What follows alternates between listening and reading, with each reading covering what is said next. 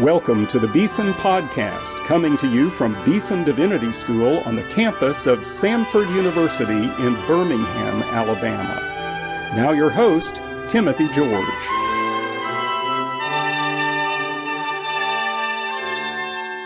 Well, here on the Beeson Podcast, it's time for another sermon. Dr. Robert Smith, Jr. and I are here to introduce you today to a sermon by Dr. Cleophas J. LaRue. Dr. Cleophas LaRue is the Francis Landy Patton Professor of Homiletics at Princeton Theological Seminary. He's a native of Texas. He holds a Ph.D. degree from Princeton.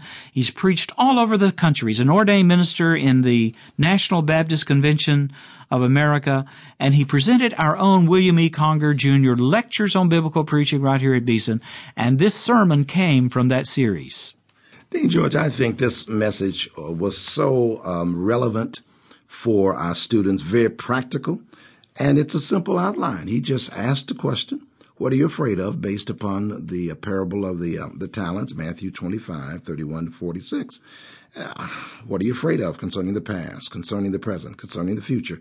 And within that shows us biblically, here's another person who's very biblically suckled, how we face those questions and how we take what God has given us and use them for the glory of God. In fact, his ending is going to be quite creative in that he is going to remind us that there is still grace. Yeah. And the reason for not reading that part that shows where that individual who buries the one talent that he has, the reason for not reading that part in terms of abandonment is because God is still trying to give you another chance. He gives you another chance. Yeah. I love it. Yeah. And you know, he brings together in this sermon a sense of the fear that we all face. Exactly. What about yesterday? What about tomorrow? What about right now?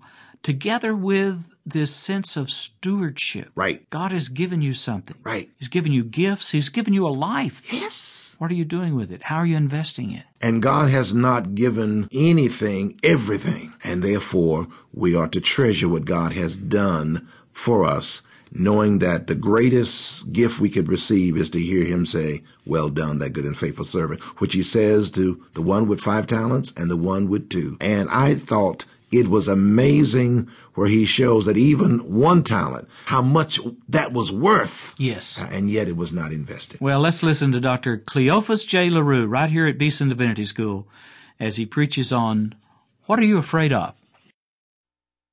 Good morning to you, Dr. George, to my friend Dr. Smith, to the faculty, administration, staff, and student body, to Mrs. Conger, to you, my sisters and brothers in Christ Jesus. I count it a privilege to be here with you for the next few days, and I thank God for the opportunity to come this way, to be with you at Beeson Divinity School, and looking forward to our time together. When Bob Hatfield told you that I was the one who selected the hymns, I thought about the people at the Fifth Avenue Presbyterian Church in New York where I preached not long ago and selected the hymns. No one told them that I selected them. And one of the ministers in the pulpit leaned across me to talk to another minister, and she said, "Who selected these sorry hymns this morning?"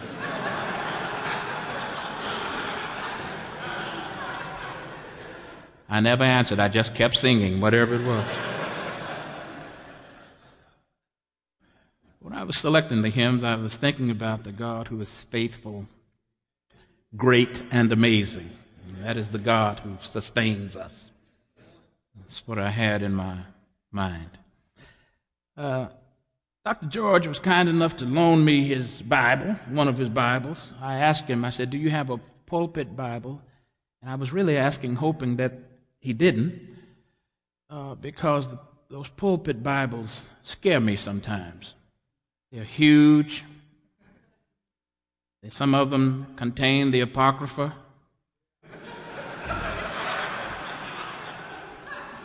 They have all kinds of biblical art in them. And I was preaching one morning and trying to find my text in that Bible. I got lost in the Apocrypha and the artwork. Took me the longest to find my text. So I was glad when he said, I don't have one, but I'll loan you one of mine. And I thank him for that. I want to preach to you for just a little while this morning. Matthew, the 25th chapter, verses 14 through 25.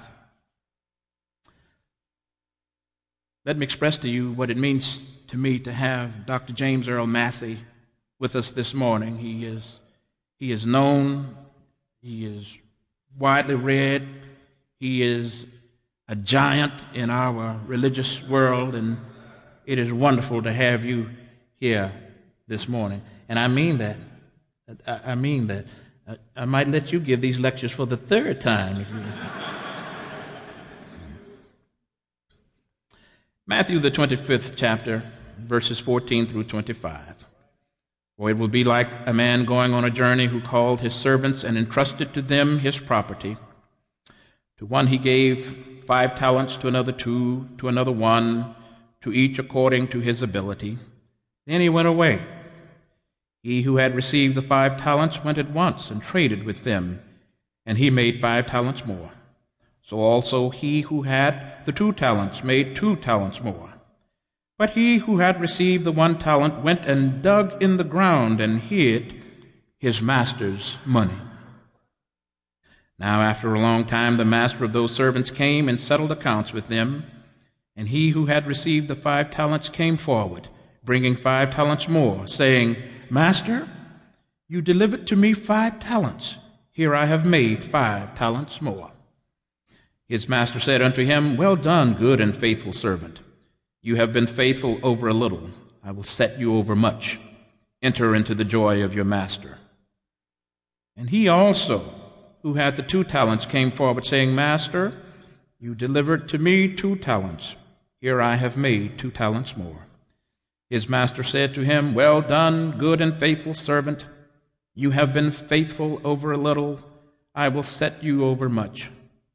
Enter into the joy of your master. He also, who had received the 1 talent, came forward, saying, Master, I knew you to be a hard man, reaping where you did not sow, and gathering where you scattered no seed. So I was afraid, and I went and hid your talent in the ground. Here you have what is yours. And that is the question I have for you this morning. What are you afraid of? Let us pray. Come now, O Lord, in power and in might. Let the words of my mouth and the meditations of our hearts be acceptable in thy sight, O God, our strength and our Redeemer. Amen.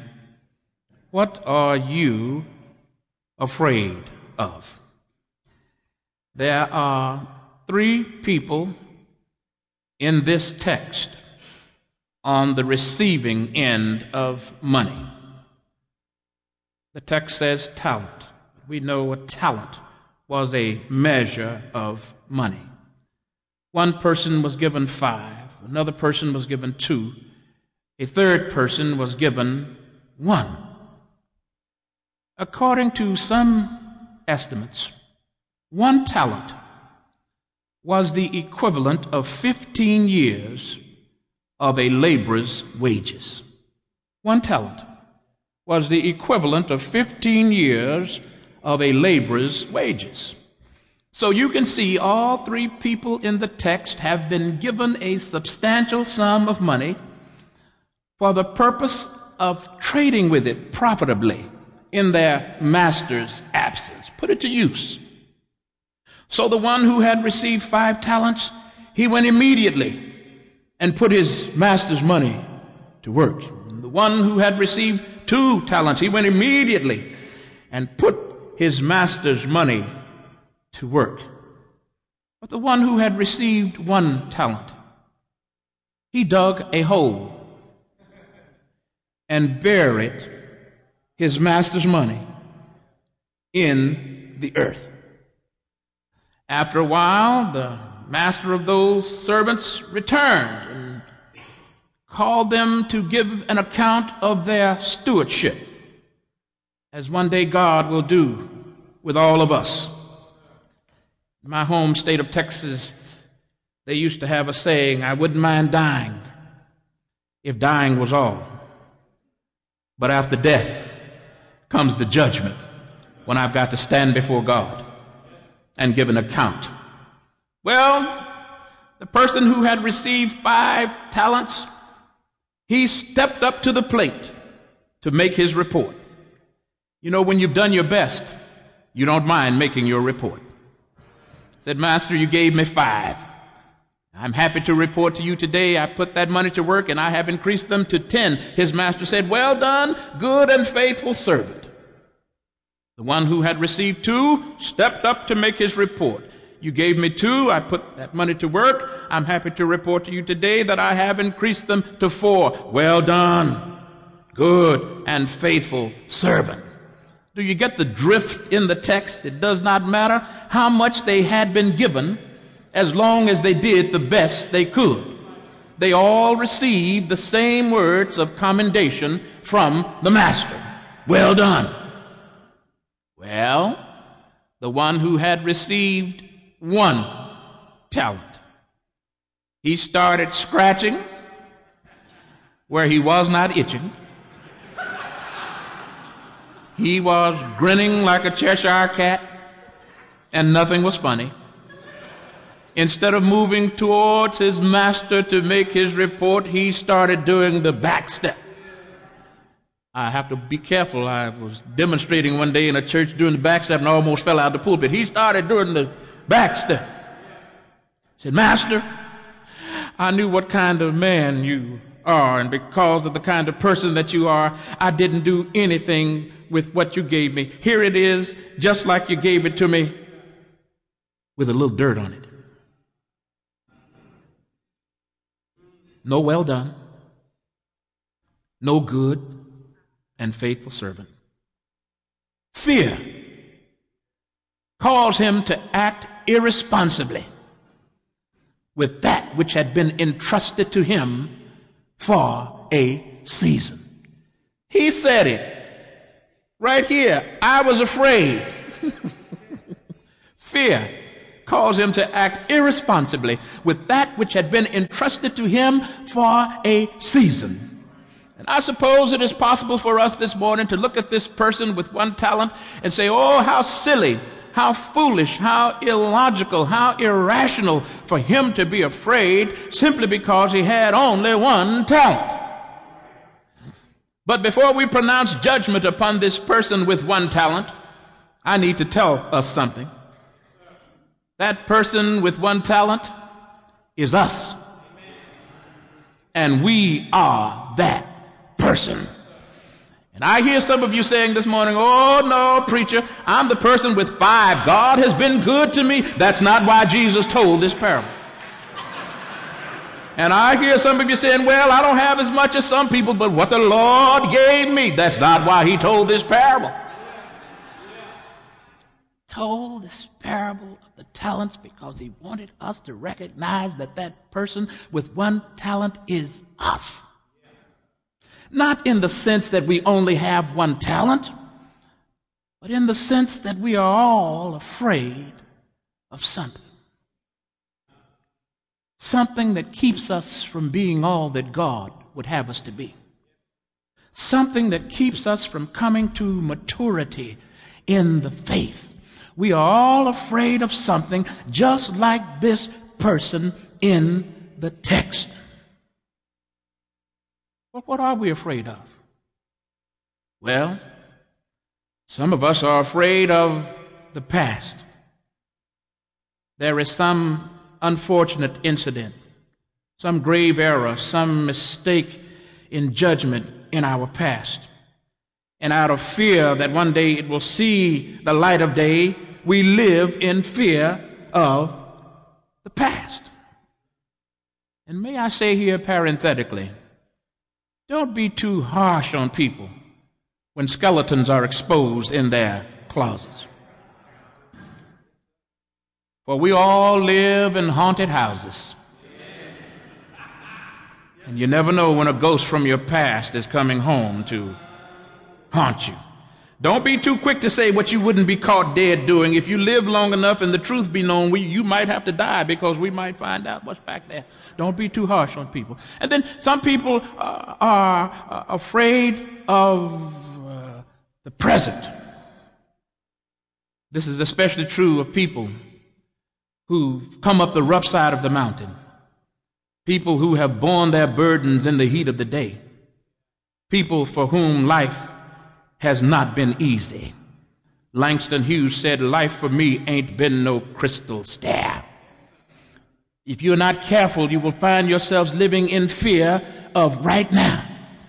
Just have this uneasy feeling that something is going to come right now and take away all that I have worked so hard in my life to build up. And this is not a difficult fear to have, especially in this day of pink slips and layoffs and cutbacks and reductions in force. It is possible to fear right now that something could come out of the blue. Sometimes we fear the future.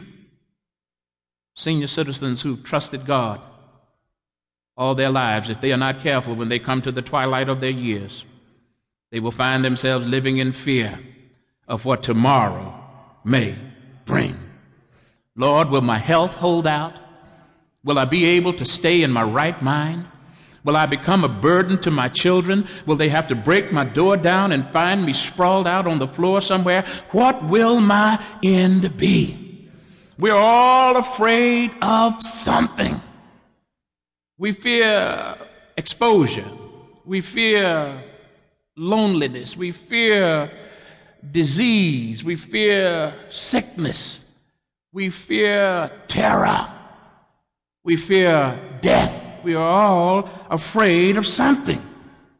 Causes us to be anxious about what tomorrow may bring. John Calvin, the Protestant reformer, teach at Princeton, you have to mention John Calvin. John Calvin, the Protestant reformer, said, our minds are factories of fear. Our minds just crank out stuff for us to be afraid of. Mark Twain said, I don't know how he knew it, Mark Twain said, 90% of the stuff we worry about never happens. 90% of the stuff we worry about never happens. Of course, Cleo LaRue said the 10% that does happen is enough to kill you, so worry about that. And leave the 90% alone. Whatever we fear in here will eventually manifest itself in our lives some kind of way. What you fear in here will show up in your lives some kind of way. Sometimes what we fear in here is a loss of direction. You say, well, I want to try my hand at this, but if I go in that direction, it might not work out. I'm thinking about doing this, but I might meet with failure. I'd like to go in that direction, but I might be humiliated. Sometimes fear shows up in our lives as a loss of direction. The one with 5 went this way, the one with 2 went this way, the one with 1 went that way. Fear causes us to lose our sense of direction. Sometimes what we fear shows up in our lives as a loss of verve and vitality. V-E-R-V-E, verve and vitality. Our get up and go has gotten up and gone.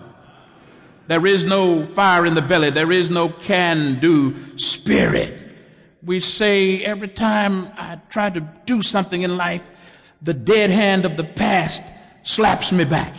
And therefore I find myself stuck in a rut. All of my vitality and energy for life are gone because of fear.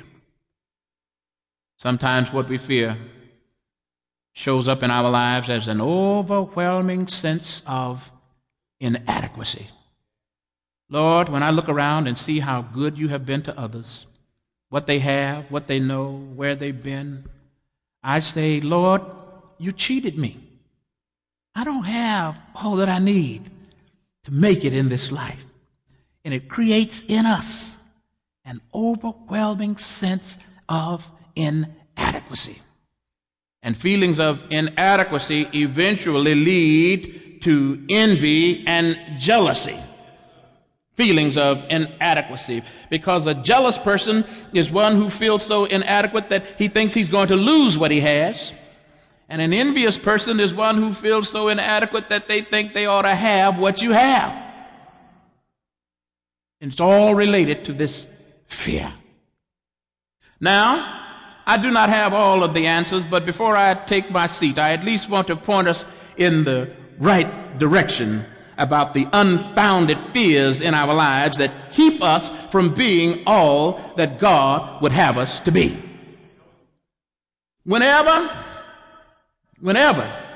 we permit ourselves to give in to unfounded fears, we are cheating ourselves out of something that God has for us. Whenever we permit ourselves to give in to unfounded fears, we are cheating ourselves. This person with 1 talent was doing all right till the day he remembered there was a person out there with 5 times as much. So, oh my goodness, there's a person out there with 5 times as much as I have. Whenever we start to think of ourselves as little and insignificant, we are headed down mess-up road. There is not a person living to whom God has not given something. You may not be able to sing like an angel, and you may not be able to preach like Paul, but God has given you something to function with in this life. And God is looking to you to make your contribution to the human situation. And there is one thing nobody can beat you doing, and that is your best. When you've done your best, that's all God requires. And I say to you this morning, God never gives anything everything. He always saves a little bit for you and for me.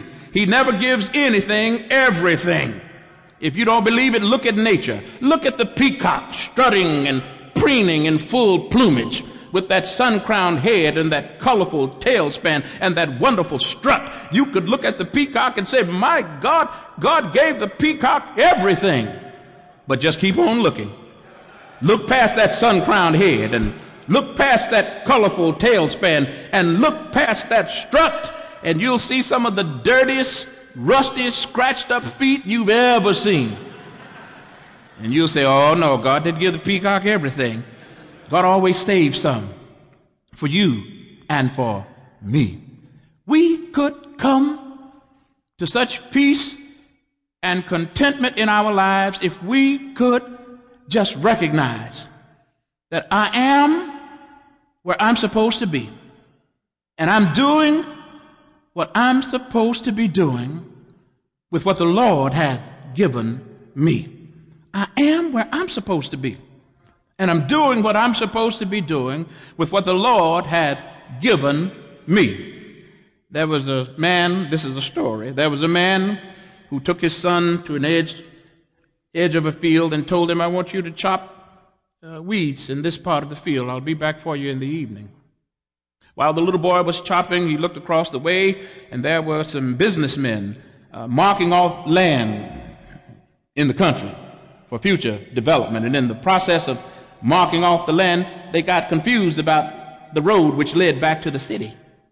So they yelled across the way to the little boy and said, little boy, which way back to the city? The little boy said, oh, the city's that way. And they started walking, and the little boy said, wait, I'm sorry, come back, the city's that way. And they started walking, he said, whoa, come back, the city is that way. And finally one of the businessmen said, why don't you leave that poor little boy alone? Can't you tell that little boy is lost? And the little boy said, no, I'm not lost. I'm where I'm supposed to be. Said, my father told me to work this part of the field. I'm where I'm supposed to be. The businessman said to him, but you don't even know how to get to the city. The little boy said, that's because I'm not going to the city, but I'm not lost. I'm where I'm supposed to be, and I'm doing what I'm supposed to be doing. May I say to us also that this person with one talent focused too much on what he did not have and not enough on what the Lord had given him. He went around saying, if I could just be in a different environment, a different milieu, I wouldn't mind using this one little measly talent. If I didn't have to be around people who had been given so much, I wouldn't mind working with this little bit that I've been given. But that person with one talent was not being true to life. For there will never come a time in our lives when everything is just like we want it to be. In life, you have to learn to play the hand that life deals you. And I know we'd all like a hand full of jacks and queens and kings. I know maybe you all don't play it down here in Beeson. I'm sorry to use this card-playing analogy, but jacks and queens and kings and jokers and aces and deuces, we'd all like a handful. But the truth of the matter is that somebody's got to get some 3s, 4s, and 5s. But when you get a bad hand, learn how to keep a straight face.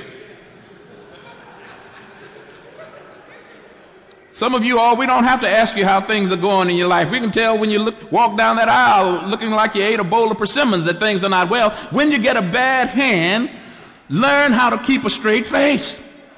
This is what you need to know. The God you serve is in charge of the shuffle. Amen. It may not be the hand you prefer, but it is a playable hand. For he will not give you more than you can bear. Play the hand you have, and God's going to throw you a better hand after a while. Oh, if you have hidden your talent in the earth, go now. Go at once. Go as you are and dig it up and use what God has given you. A student pointed out to me, said, you cut the verse reading off short. You didn't read all of that passage because he was banished to the outer darkness, and you didn't preach about that. I said, I haven't preached about that because God is still trying to give you a chance. Use what you have been given while it is still day. Use it before the master comes. Use it before the hour of judgment strikes. Use it. Use what you have been given for the ministry and work of Jesus Christ. Use it for the betterment of humankind. Use it to the honor and glory of God the Father. And the people of God said, Amen.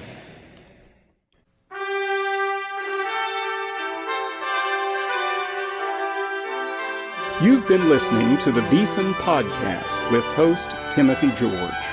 You can subscribe to the Beeson Podcast at our website, beesondivinity.com. Beeson Divinity School is an interdenominational evangelical divinity school training men and women in the service of Jesus Christ. We pray that this podcast will aid and encourage your work, and we hope you will listen to each upcoming edition of the Beeson Podcast.